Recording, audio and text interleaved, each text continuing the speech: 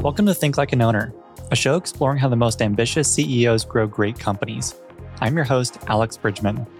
Each week, I dive into the strategies and tactics that build transformative businesses with the operators doing it firsthand.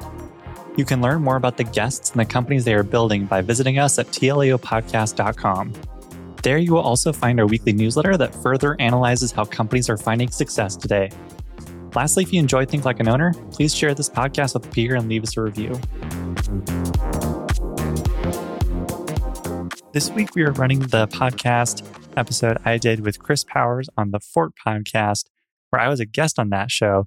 And in this episode, we talked all about my background, my interest in data, the podcast I've started that you're listening to now in this feed, and all kinds of other things, kinds of weird theories I have about restaurants too near the end. But this was a good episode, kind of just showcasing not only the origin of this podcast, but also a good friend of mine, Chris Powers, his podcast, which I think is awesome, especially if you're into real estate, but it's also helpful if you're not.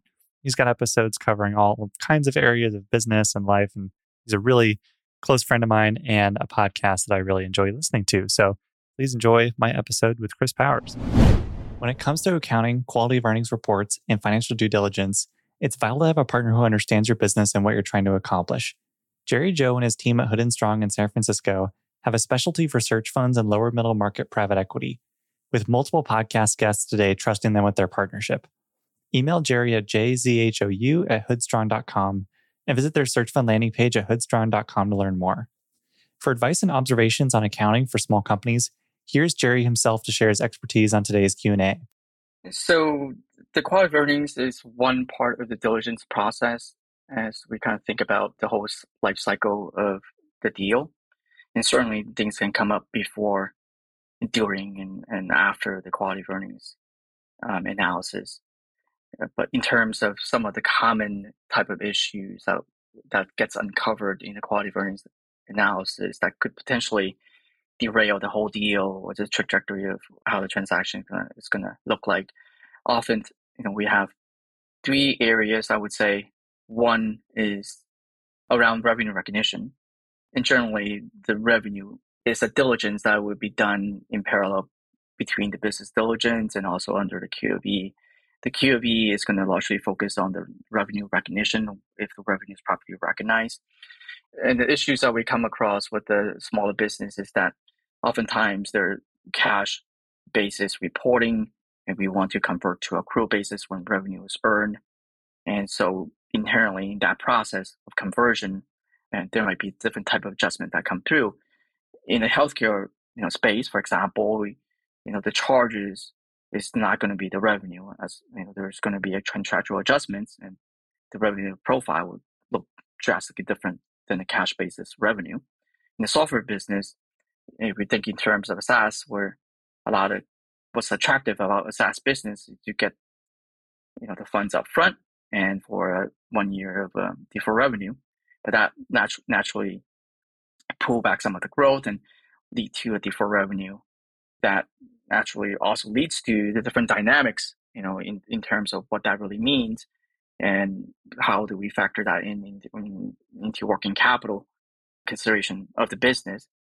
And the question that ultimately leads to more questions: should deferred revenue be something that buyer get dollar for dollar from a cash standpoint, or is that going to be work outside working capital? So that's one common situation that we come across.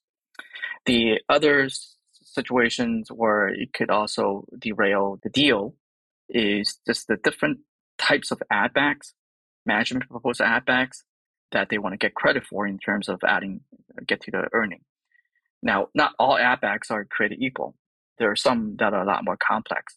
Let's say in a carve out situations where you're buying a division of a business, but oftentimes the seller would propose an allocation percentage of what is added back between 50% of this person's time on this division versus the other. It's not that simple in the real world. Oftentimes it's going to be, well, is it all or nothing in terms of that employee? So it's not a straightforward exercise. It's just purely based on a theoretical concept. And whether that employee is going to change the whole revenue profile, whether production and it's going to be loss of revenue and the customer relationship. So that type of situation, it may look different once we go through the quality of earnings analysis. And thirdly, we would say the things that we get uncovered during quality of earnings are just exposure around the business, unrecorded liabilities. That's one way to think about it. And this could be just that there are significant transactions, liabilities that never made its way to the books, legal matters, claims that is in the works that we're not able to quantify or seller doesn't want to quantify, put on the books for good reasons. And other changes around regulations that can come into play. A good one that we come across often in the software world is the sales tax around, how Wayfair is changing the states in the way of establishing nexus and what that means to the company. And it could end up being a pretty sizable amount of sales tax exposure that is not recorded. To learn more about Hood & Strong, please reach out to Jerry directly at jzhou@hoodstrong.com and visit their search fund landing page at hoodstrong.com for more information. I also want to thank our other sponsors, Ravix Group and Oberly Risk Strategies, for supporting the show. And now to the episode. Alex, welcome to the show. I'm excited today. Thanks for having me, Chris. Really excited to be here. It's been a real joy getting to know you over the last couple of years. You're unbelievably talented, and I look forward to unpacking some of that today. I think a fun place to start would be a tweet that was, I think, your second best of all time, but it's something that we've talked about and something that we have in common. And it was basically like this: if you're looking to buy a business, don't start a search fund, start a podcast. Let's unpack that. It's this ongoing idea or thesis that I want someone to do, which is use content as a way to gain credibility in an industry and acquire a business in that industry. So the podcast for me has been helpful to meet business owners, but Think Like an Owner isn't industry specific. I'm not just talking to software or data or whoever. It's a wider range. However, if you were someone who wanted to go buy a company and you knew kind of the rough target industry or maybe region, then you can create content for that region, build credibility of that industry, start interviewing some of the experts there, get some CEOs on. And over time, if your show is big enough or influential enough in that industry, you might be able to get sponsors from that industry who want to reach those people who you're interviewing and who are listening. And then if that works, then you might be able to get potentially just a couple $1,000 to at least pay for the podcast or help subsidize your search and living expenses while you go look for a business. And I think the core idea is just that the podcast is a unique way to meet somebody and get introduced to someone who's really busy and hears from a lot of different people, and you just need to stand out. And a podcast is kind of a unique way to do that in a weird way builds credibility in a different way that folks aren't as used to. And so it makes you stand out. And so a lot of the time, like just standing out and getting someone's attention is a lot of the battle. That makes a lot of sense. This is an entrepreneurship podcast, but a lot of people think of it as a real estate podcast. And I can say for certain, having this podcast has helped our real estate efforts, whether it's deal flow, meeting people in the industry, raising money, hiring people. It's been huge. Are there any other examples that you've come across of folks that have used content, whether it be podcast or something similar, kind of to do this? I think of like Brent Beshore. He's maybe one of the godfathers of using content as a way to buy businesses, but anybody else comes to mind? Yeah, I mean, Brent Beshore is probably the best example. First off, because he believes in it so strongly. Like his background is marketing, so he knows content really well. And he's put on a really good conference for a while. But he's also just been doing it for a long time. So we can see down the road, okay, Brent's doing this for 7, 8, 9 years to this point. So, and he's been doing content the whole time. So we can see, what does this look like if I just keep doing it and it continues to compound? What does that eventually turn into? Brent is the best case study for that. There's smaller examples. Chenmark has a weekly newsletter that they put out that's pretty popular. They also go on a lot of other podcasts, including my own, and talk about Chenmark and the businesses that they run and the GVP CEO program that they run. So there's examples like that, but there's not a ton of examples I can think of about on folks who are using content to acquire companies. Some folks will use, larger Twitter accounts. Alex Ramosi, I can think of as someone like that. So I think just the lack of plentiful examples is why I think the opportunity exists and is so interesting, and is kind of that next layer of podcasting. So today a lot of podcasts monetize through advertising, but what's more valuable, the couple $1,000 you get through advertising, or perhaps more if you're a larger show, or buying a multi-million-dollar business that grows and then the podcast helps you recruit into that business or find other companies. That just seems like the obvious monetization down the line. And I just don't see as many people doing that. And I want someone to go out and do it. And so I'm just thinking, oh, maybe I should just do it myself here. I love it. Well, maybe we can unpack that. On that notion of content, a little bit of angle to this. Last week, I was asked to basically moderate a fireside chat for the founders of Hotels.com, which for anybody listening was maybe the most successful tech IPO of all time. And one of the things I asked him was around just kind of how they grew the business. And without question, he said it was all PR. Like back then in the early 2000s, he would get on this weekly, I guess it was a podcast then, and he would talk about the business. And as soon as he started taking the PR angle rather than the advertising angle, he's like, the phones were ringing nonstop. And so his whole message in that little segment of the conversation was, if you really want to attract loyal followers and customers, do more great PR, not great advertising. He just thought it was infinitely better. And the podcast, I'm sure you know this, has proven true, whether it be guests that have been on here that have had remarkable stories from people that they've met from being on here, or vice versa for me, like the doors that continue to open because, one, podcasts are authentic. Two, you're not really selling, you're just having a conversation, and then people are listening in, and it just creates a lot of warm introductions that nobody feels kind of threatened by. So it's been a really cool experience, and I totally agree with your thesis on that. It's very conversational, and you're right, there's no clear and obvious sales angle. And to your point around the story around the Hotels.com and PR makes me think that content is more about letting folks know what you're doing and just marketing your mission. And the more people that know about what you want, what you're seeking, and what you care about, the more folks can help you in various ways that you can't really predict. I think the podcasting and content and putting yourself out there, putting your mission out there and sharing it just gives you this kind of call option on serendipitous opportunities that can happen to you, and folks that you'll cross paths with you or hear about your show in some various way, or was forwarded from a friend. And so you now get to talk to this person that otherwise you never really would have been able to talk with. Yep. It's pretty amazing. It's awesome. Okay, let's talk a little bit more about just how the podcast has impacted you. So you've had yours now for what, 4 years or 3 years? We're almost at 5 years at the start of December. So December 1st, 2018 was my first podcast with Trish Higgins. And so what comes to mind, we can talk about your chief of staff role, or if you want to dabble in some other things of what are some highlights that have come from you running this podcast that maybe you expected or didn't expect? I think it's probably helpful to start out with the mission of the podcast. So back in 2018, I was in college. So that was the fall of my senior year.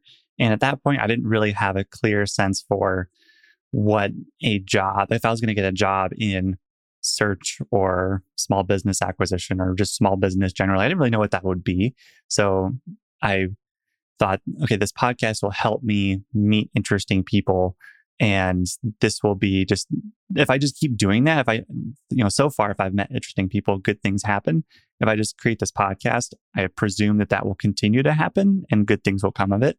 So the idea was, I just want to meet folks who are doing this. And I just continue doing it through college. My episodes were monthly and I was doing the editing myself. There was no sponsors. So it was very, very low budget. But eventually around August 2020, I was going to get married and the podcast had grown enough and folks that I knew, the number of people I knew in the space was growing enough that I felt like, okay, I could probably do a weekly show. And I wanted to do weekly because monthly is brutal. It's hard to have a consistent listener base with a monthly show because nobody really knows when your episodes come out. Like you can say episodes are out the first of every month, but the first of every month, it could be a Monday this month, or it could be a Wednesday next month, and it's just not very predictable. And so it's better to have weekly. I think that's the right cadence, at least for me. And so I wanted to go do that. But in order to go weekly, I knew that I needed to probably not do the audio editing anymore because it took me 5 to 6 hours per episode to do all the editing and production. And that was while working a full-time job. And so I don't recommend that if you're able to avoid it. So having someone like Johnny joined Think Like an Owner down the road. But the first thing I did was found a couple of sponsors in August 2020 who were supportive of the mission for the show. And I think part of it was I wanted something like Invest Like the Best for small companies and CEOs of small companies. I just didn't find anything out there. And so I thought I'll create it myself. And so the pitch in August 2020 of sponsors was, there's nothing else like this. There isn't another podcast that has this audience that is primarily your customer base. So you should sponsor this show, help me get to weekly. And it was kind of almost a venture investment for them. Like, help me turn this monthly show into a weekly show. And your investment, while above market today, will match market down the road as the show grows and leads come your way and whatnot. And so Thursday before my Saturday wedding, I left my full-time job and went into marriage unemployed. Her parents were very supportive. Her dad's an entrepreneur, so he got it. But that was both a fun and scary time. I would not do that again today, but I'm glad that I at least did it once and realized, I think after the wedding, like the week after the wedding, I was like, oh, this is what I do now. It's all on me to make this work. And that was both scary but exhilarating to realize that you're now more in control of what you do and work on and doing something super fun and engaging and meeting interesting people along the way. And so one of the things that happened was about a year and a half later in March 2022, I got to know Clayton Collins, who's the CEO of HW Media. So HW Media is a housing media business for mortgage, real estate, title, everything down the line. And it's a media business with Housing Wire, Real Trends, and then a couple other brands at this point. But what he was looking to do was take this media business and add data to it. So create a Bloomberg of sorts for housing, where you have the Bloomberg media business and the Bloomberg terminal, and they work together and have flywheels between the two, where think of like a Bloomberg article that references the Bloomberg terminal. Now, you as the reader are aware of the Bloomberg terminal. Maybe you go reach out and have a conversation, and that lead for the Bloomberg terminal was actually had negative customer acquisition costs because the media business made money giving you that article. And so you have this negative customer acquisition cost vehicle to get customers into your data business. And so we thought, okay, we have this media business. Why don't we do the same thing? Find a data company that we can plug negative customer acquisition cost into and accelerate the growth of that data company and be a true value add, acquirer for that business. And so hearing all of this, I was like, oh, this is super exciting. And my goal is to go run a business one day. And we structured the chief of staff role as a MBA in operations. I don't have an MBA. And so I wanted to have that experience within a small company on how they grow. What does a growing one look like? How does a CEO run a management team and learn all about corporate development and deal processes and what have you? And so joined in March 22 because of the podcast. That opportunity only happened because Clayton saw that I was just as passionate about media and data as he is, and we connected on that, and he brought me on as chief of staff. And so last year, we could talk about the chief of staff role itself and kind of why it's becoming more popular or seemingly more popular. Perhaps I'm just in a search bubble and chief of staffs are popular here, but nowhere else. But I remember thinking about the chief of staff role for the first time, and you think of chief of staff as something in government, like they're going to the White House and having meetings with the president and senators and what have you, and that certainly exists. But there's a kind of growing chief of staff role amongst startups who are actually doing it a lot too in Silicon Valley. But more and more you're seeing it in these small growing companies where the CEO has a lot of projects that they care about, but doesn't necessarily have all of the time and space in their schedule to do every single thing, or they have something that they're really focusing hard on, but could use some extra support in. And they want a peer type hire who can come in and think similarly to a CEO and take on projects from the perspective of the CEO versus as a executive assistant or as a team or department head. The other advantage to a chief of staff or other design of the role is any different department or individual contributor has a really strong perspective on what they do, but they're often not sure exactly what's happening across the company in other teams. And so if you're the CEO trying to get a sense for what's happening, you're going to get all these different perspectives, all of which are true in some ways, but maybe have missing facts that don't overlap. And so a chief of staff can come in and give you ideally a comprehensive look and view and understanding of what's happening in a company, and just be a sounding board for ideas and things that you can work on next with them. What's your process for being in the know so that you can give that comprehensive look? Like how do you go about your days, weeks, months to make sure that you can fill that gap? So last year, that was a closer description of my role. Last December, we bought a housing market data business, and I stepped into that business and took over the sales function for the licensing business there. So my role has become much closer to an individual contributor versus a chief of staff. However, last year, during that time where it was much more of a traditional chief of staff role, I think the key part was having one-on-ones with department or team leaders across the company, but also finding ways and excuses to work together on something and hear how they think through problems or what challenges they're facing and how I can be helpful there. And I think coming from the perspective of let me help you with things because I have this ability to jump around and be a free agent of sorts within the company, it gives people permission to let you help them with certain projects. And that helps you understand how different teams work, what they're working on, what they're focusing on. And I think that gives you a wider perspective within the company. And it's meant to be additive to the CEO. So the CEO will have their own means of communication and understanding of how the company works. You're meant to add an additional perspective. You're not meant to replace the CEO's communication, of course. Were you the first chief of staff that they had ever hired, or were you okay? So maybe a question was, how was it received amongst the team, given that you were the first? And like, was everybody, all these one-on-ones that you started sitting in on, like maybe you could give a little color of like, what did those first few meetings look like? Were people expecting them? Were they a little caught off guard? Because I think where I'm getting at is I think this chief of staff role is becoming more popular. I think a lot of folks you'll see over the next decade will continue to add this role into their company. And so maybe we could just use this as like some lessons learned. But for somebody that's going to hire one right out the gate, like how is it integrating with the team like right out the gate? I think most folks weren't expecting me because there wasn't a formal process there wasn't a long recruiting process to whittle down the candidates for chief of staff and then pick one. It was more serendipitous that Clayton and I connected and decided this would be a good fit for the role. So with the normal hiring process, a lot of folks are kind of aware that you're looking for this role, you're going to fill it. Here's a couple candidates. Lots of folks get to talk with them, and then there's a hire. And so there's lots of time for everyone to prepare for that new role coming in. That wasn't necessarily the case with my hire at HW Media.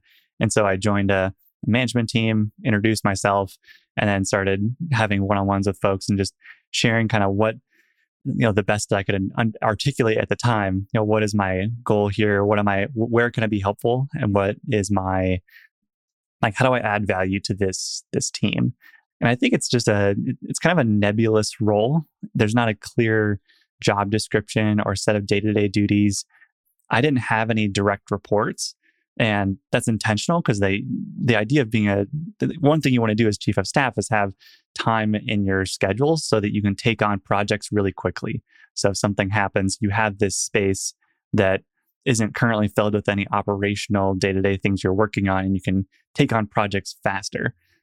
And so I didn't have a clear even set of tasks to share with folks at that point because it was so early on. And so it took probably a month or so for folks to understand what I was there for and that I was there to help and add value and not, threaten any existing project or what have you. I wasn't coming in because someone else wasn't doing a good job. I was there to just help and move things forward and not take projects from others or anything like that. So that took a little bit of time. Can you give an example of maybe a project that you expected to have and then maybe a project that you didn't expect would land on your plate? Well, a project I was really excited about out of the gate was creating a mobile app for Housing Wire. So a lot of media businesses, New York Times, Bloomberg, they'll have mobile apps for iPhone and Android for you to flip through their news articles. And there's a couple companies that create those really well and will effectively take a skin of your website and mobilize it into this app.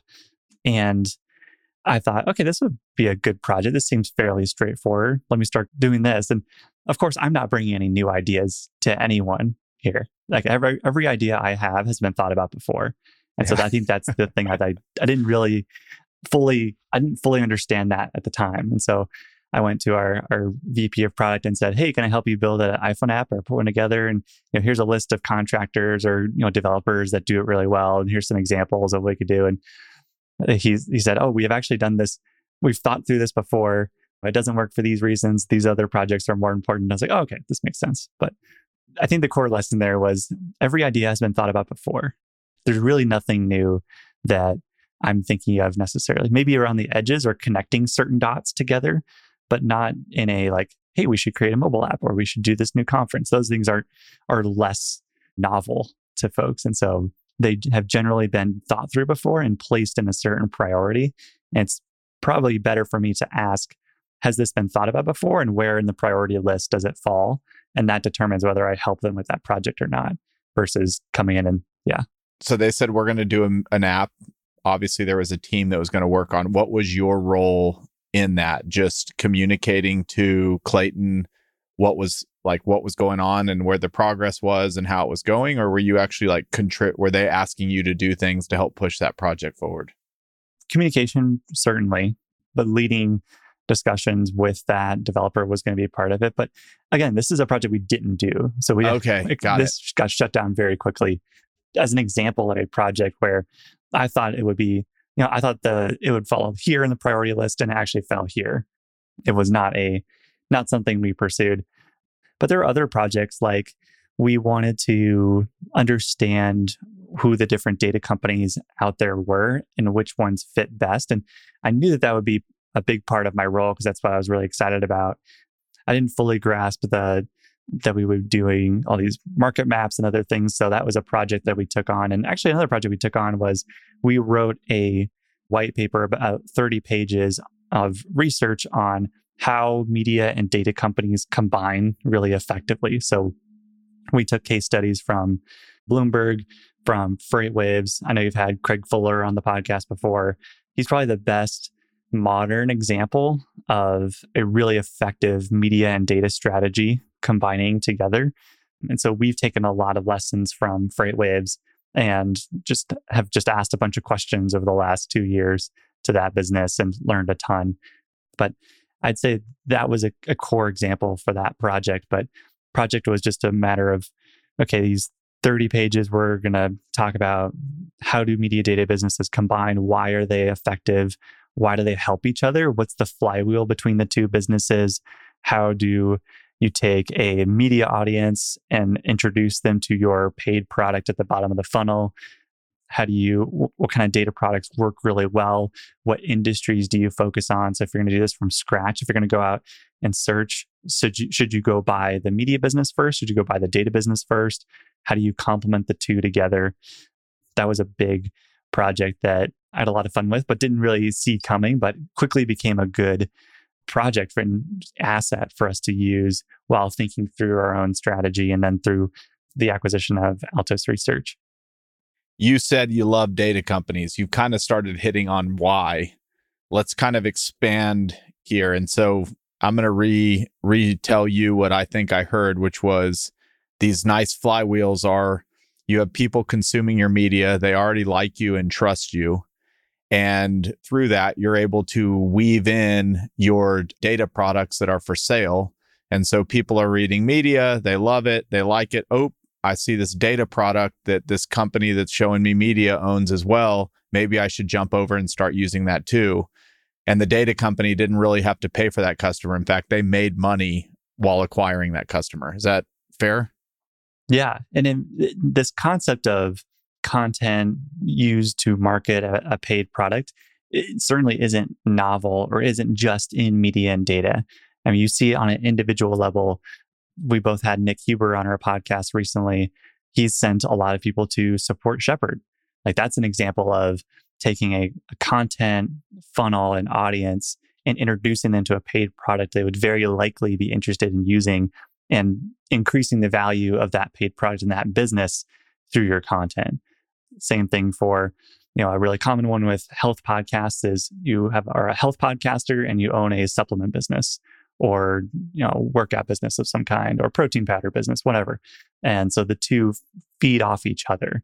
And the same thing happens with media companies and data, with Freightwaves and Bloomberg being the probably cornerstone examples that I can think of.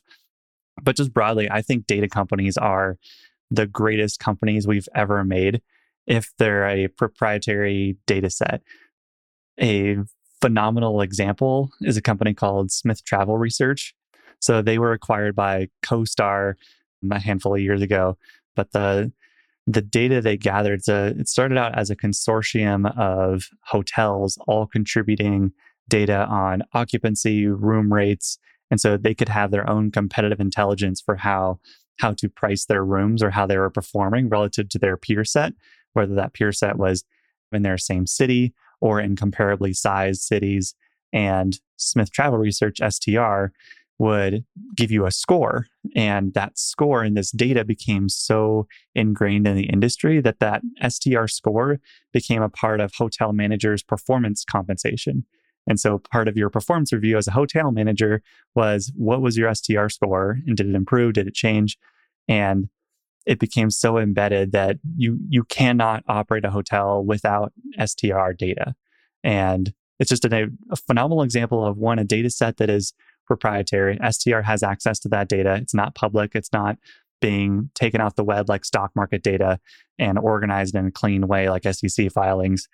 It's proprietary, has a clear use case and value set. It ties to revenue for those hotels. Like hotels use STR to optimize their revenue and make money, which is a pretty amazing use case for data. And so companies like that are just amazing and so hard to replace and so hard to compete against.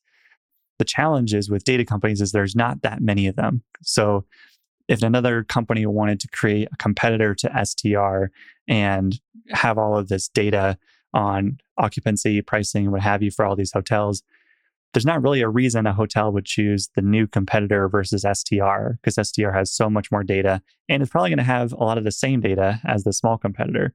And so with any of these industries, you're probably only going to have 1 to 2 main data players in that space. And it's going to be really hard for anyone else to compete. Think about credit card data being sold to hedge funds. There's probably only a handful of people who need to be selling credit card data because ultimately you're just selling facts. You're selling the same facts as the person next door. We don't need a ton of, as opposed to software where you can have hundreds of different ERP software businesses, but data generally only a couple in each given space. And so it makes them harder to find and harder to start. But when they have a competitive advantage, it's an amazing business. How are these businesses usually set up and structured?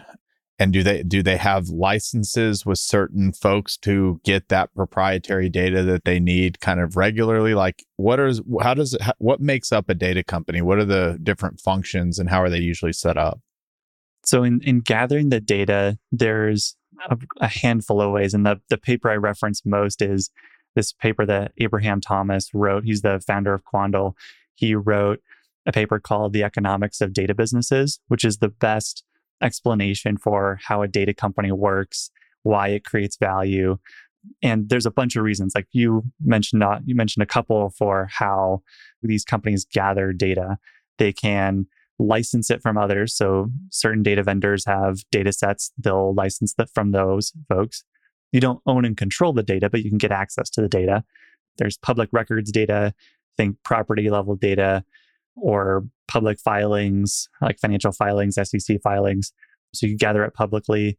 There's proprietary. So you have access to a bunch of different proprietary data sets, either from this group of customers, perhaps. So one example is FreightWaves gathers data from software platforms that trucking companies use to price their loads.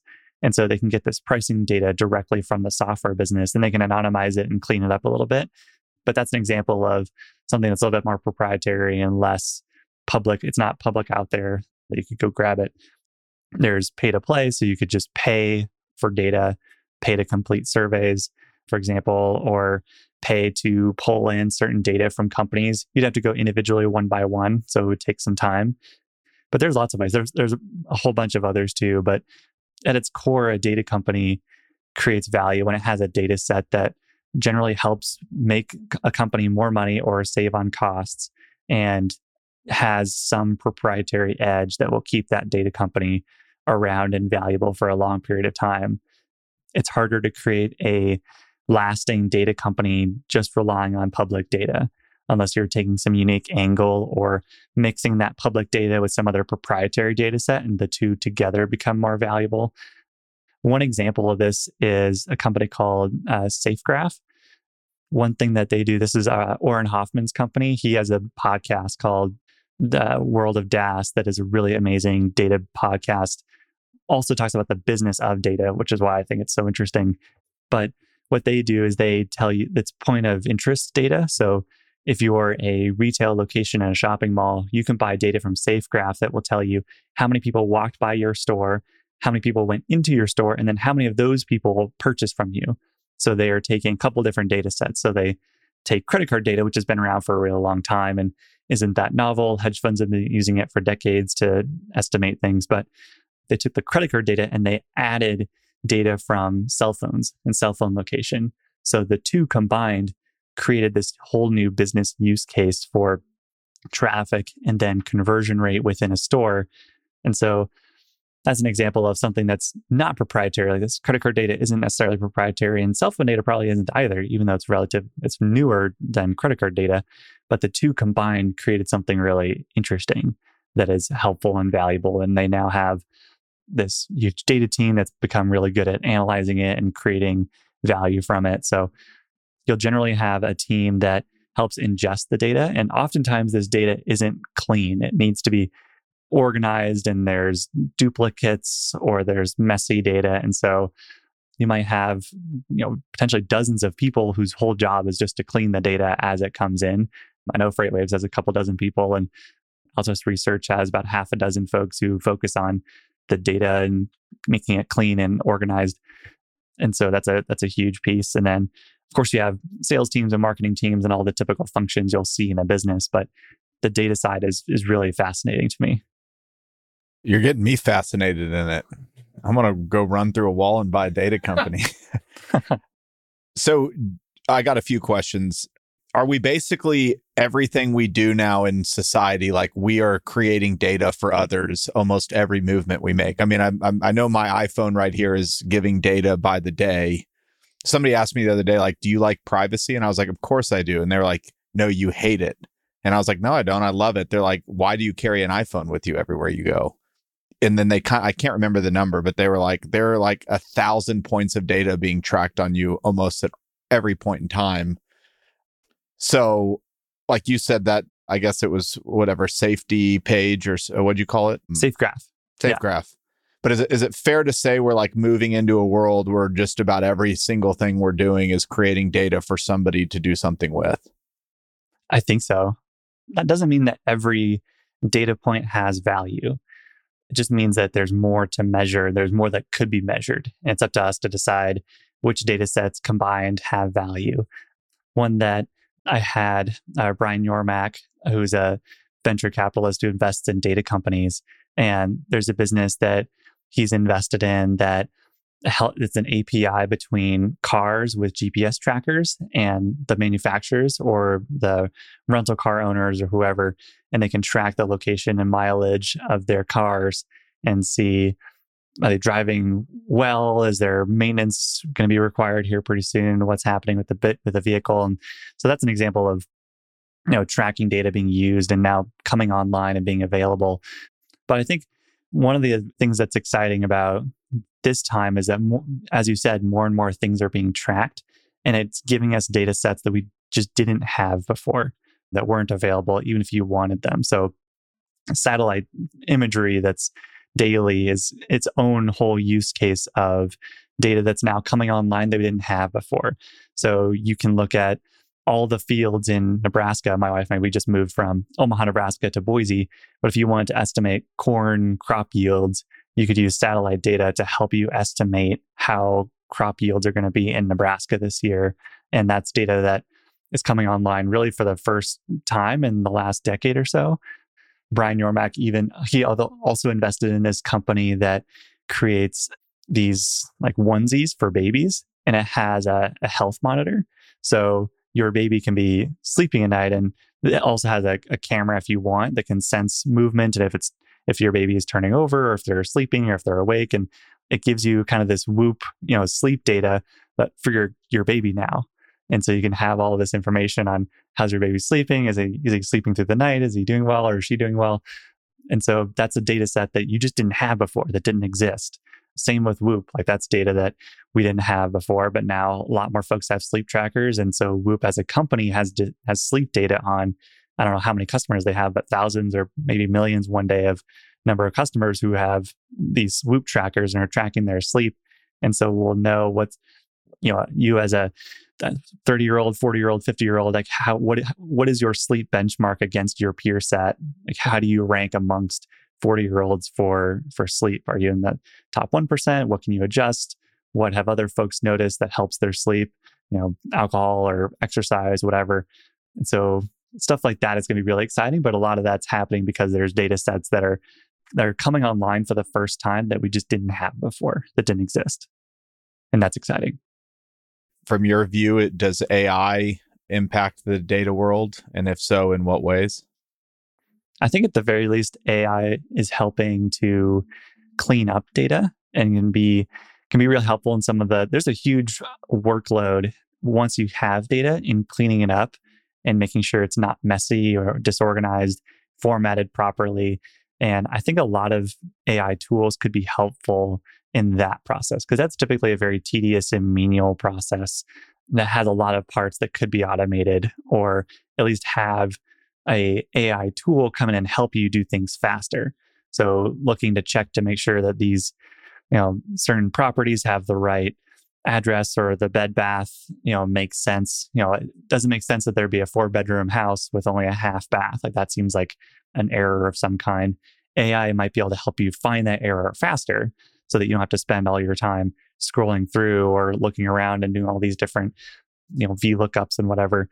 You could have an AI function help you identify those faster, and you could go and start solving them faster. So I think there's things like that could be helpful.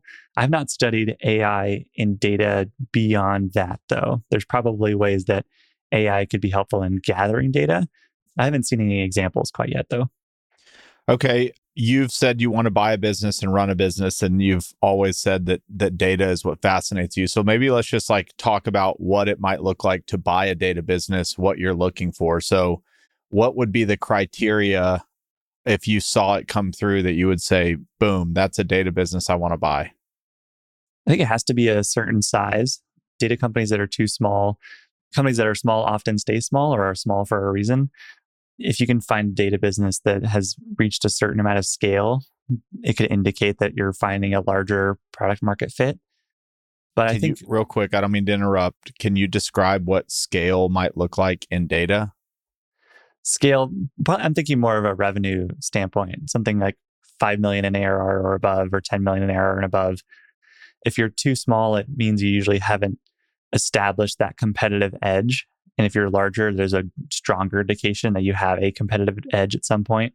Talked about how in any given space, there's only 1 or 2 data companies that make up most of the market share. That's definitely true if you're looking at a data company to acquire, certainly. But I think the other part, maybe the more important part, is just that it's a proprietary data set. It's not organizing public data or something that's easily scraped or pulled from various sources that another competitor could replicate for cheaper. Ideally, you're looking at a data business that has access to a database that they own or own access to. And because that's going to be your competitive edge over time. Otherwise, you're going to be fighting uphill versus competitors who are able to do it cheaper, faster, what have you. That's going to be a hard uphill battle, and it's much easier to build a business around a data set you own and operate. How do you value them? They're valued similar to SaaS companies. They have a lot of similar characteristics as SaaS. There's recurring revenue. They're often subscription based. A lot of them have multi-year contracts. You're giving an ongoing data set. So there's a product that is ongoing, similar to SaaS, and you're always making improvements. So most of the time they're a subscription business. And so they're going to be valued like SaaS businesses.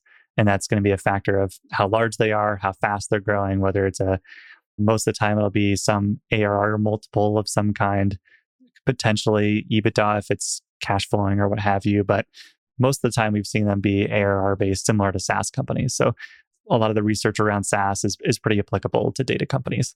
And I'm assuming they're just really sticky because once a company, like a customer, starts building their business using the data coming from this data company, and you said there's usually 1 to 2 players, it's pretty sticky. If the business keeps getting built around that data that they're buying from, call it your company or whatever company, it gets stickier and stickier with time. Yeah. I mean, take Altos Research, for example. Their housing market data is the most comprehensive on the market. It's not affiliated with any MLS. MLS has most of the housing data because that's just where realtors will post or list homes for sale. But there's, of course, other places that folks will list home. If it's for sale by owner, you might not list on the MLS, but you'll still have a house for sale. And so Altos has a much more comprehensive data set, and that allows you to have this competitive edge where you are the only vendor who has that kind of comprehensive look. And once a company has taken your data and has integrated it into a product, whether it's an AVM, automated valuation model, or rental valuation model, it's not something you can take out. It's become an ingredient in that product. You still have to, of course, find the right customers who are able to use that data effectively. But once it's in that product or in that company, it is really hard and really sticky to take out. Orrin Hoffman has this awesome phrase that I love. He says, as a data company, you're selling butter to pastry chefs. And you can talk about how high quality our butter is and how amazing it is, organic. The cows roamed free over this hillside their whole lives. We gave them delicious grass and whatever. And so the butter is amazing. But unless the chef knows how to work with high quality butter, it's not going to be very valuable. If the chef is not very good, your butter is going to go into this kind of mediocre croissant or something. So you have to match the high quality butter with a chef who understands how to use it and has the skills to use that butter effectively in the end product that they sell. I love it. If you bought one, would your goal be to create that flywheel where you have a content business alongside of it, or would you mind just owning a data company just as a data company? I think to go with the flywheel approach with having a media and data company, I think it's most important to buy the media business first. I think buying the media business first means you are getting the audience and you can work with that audience and understand what they eventually want. Otherwise, you're buying a data business and you don't have a clear direction on which audience is going to fit well with them. Whereas once you buy the media business first, and ideally you're buying a top, 1 to 3 media brand within a given space. It's hard to go buy the number 5 media player in a space and have a sustainable business. Because when the tide washes out in the next economic cycle, all of the advertisers are going to cut budgets wherever they can, but they might hold on to their budgets at the top player because they know that that's going to be where all their return and spend is going to be primarily coming from.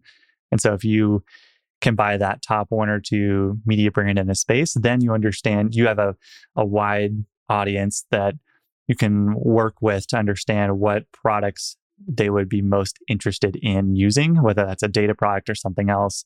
And then from there, you go either buy or build a data company out of that audience or from that audience. So is that the route you would prefer to go, or would you just buy a data business and just own a data business? To this point, I think I would buy a data business and run a data business, but I'm very open to the other way and going the media and data route too. There's value in both. So if you did that, though, just bought a data business to own a data business, probably asking dumb questions, but I think they're valid to some degree, is like, are you buying that and then you're just trying to find more customers? Like that's the way that you grow it? Or are you buying it and trying to create new sets of data and sell into the existing customers? Or is it both? I think there's probably a whole bunch of ways, but you can, of course, grow your existing customer base for the existing product that you sell. But you may also discover verticals around the edges that use your data in some way, and you can build a product for them out of the core data set you already have.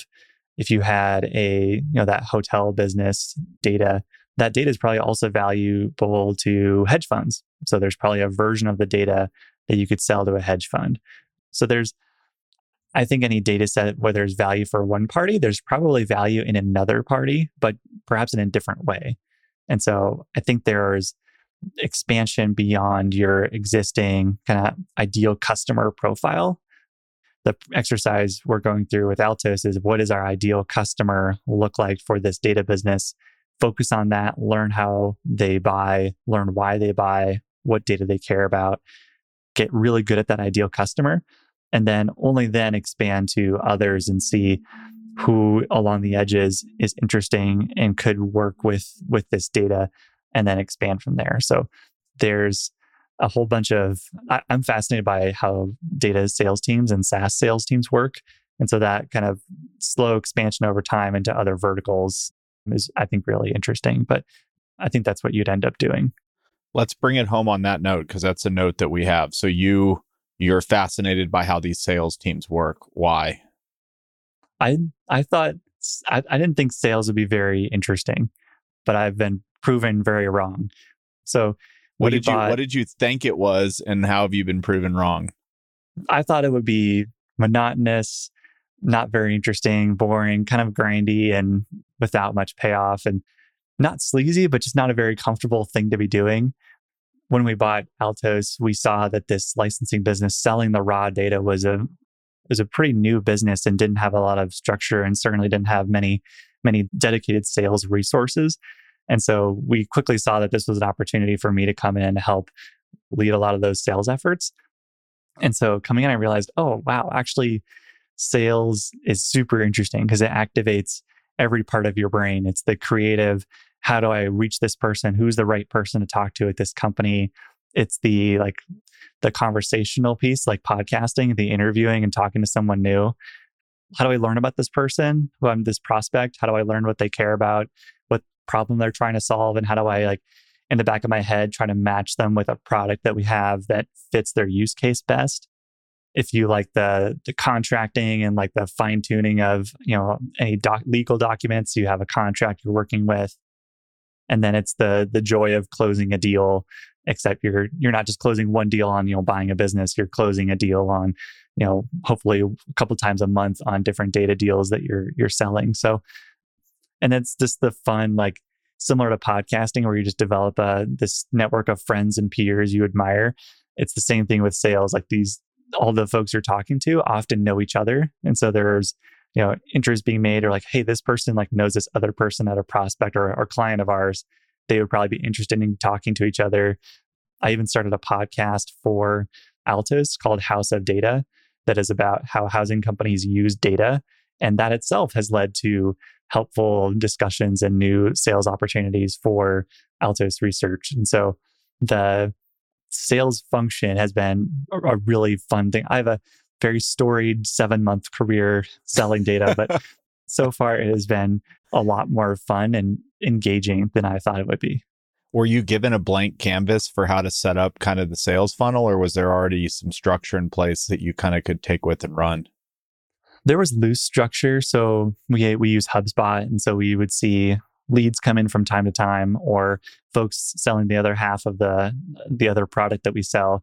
They would be talking to somebody who is a better fit for data licensing. And so they would send them over to my side. But there was no prospecting for new licensing clients. There wasn't someone spending their full-time effort just on working with licensing clients. It was either the founder, and then the founder hired a technical salesperson who could come in and help support the founder in some of those conversations. But of course, as a founder, you're not just doing one thing. You're doing 10 things throughout the day to keep the business running. You can't focus much time on sales.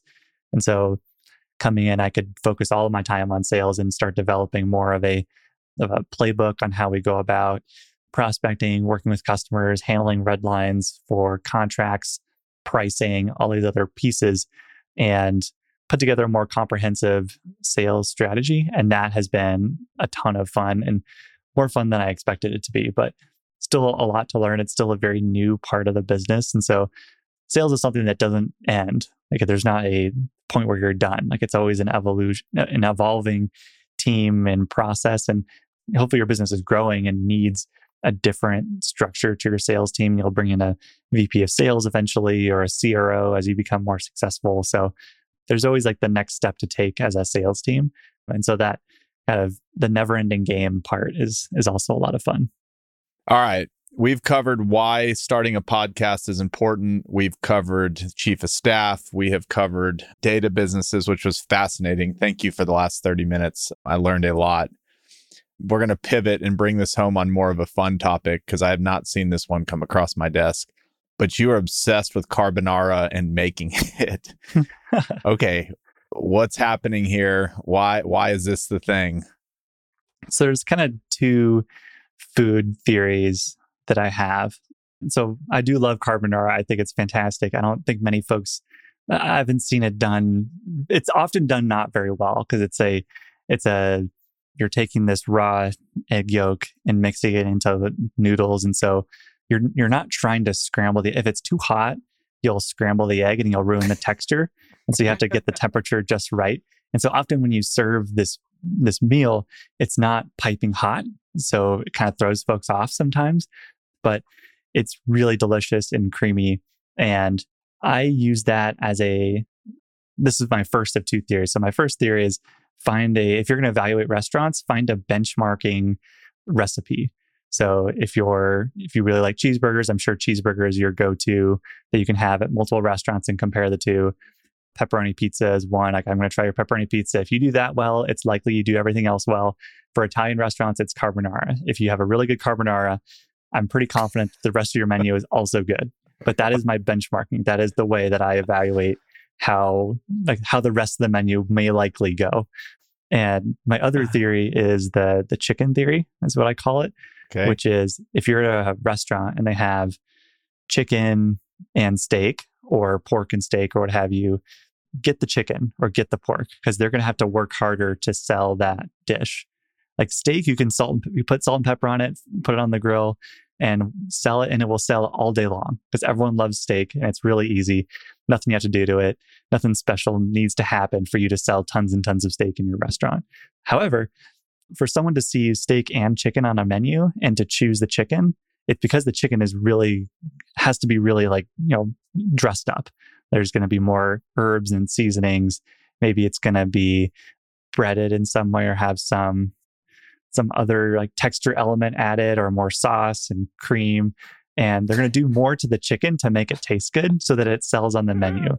And so if you've never been somewhere before, get the slightly lesser meat, because they're going to often have to do more to it to make it sell, and it will be a more flavorful meal than the steak.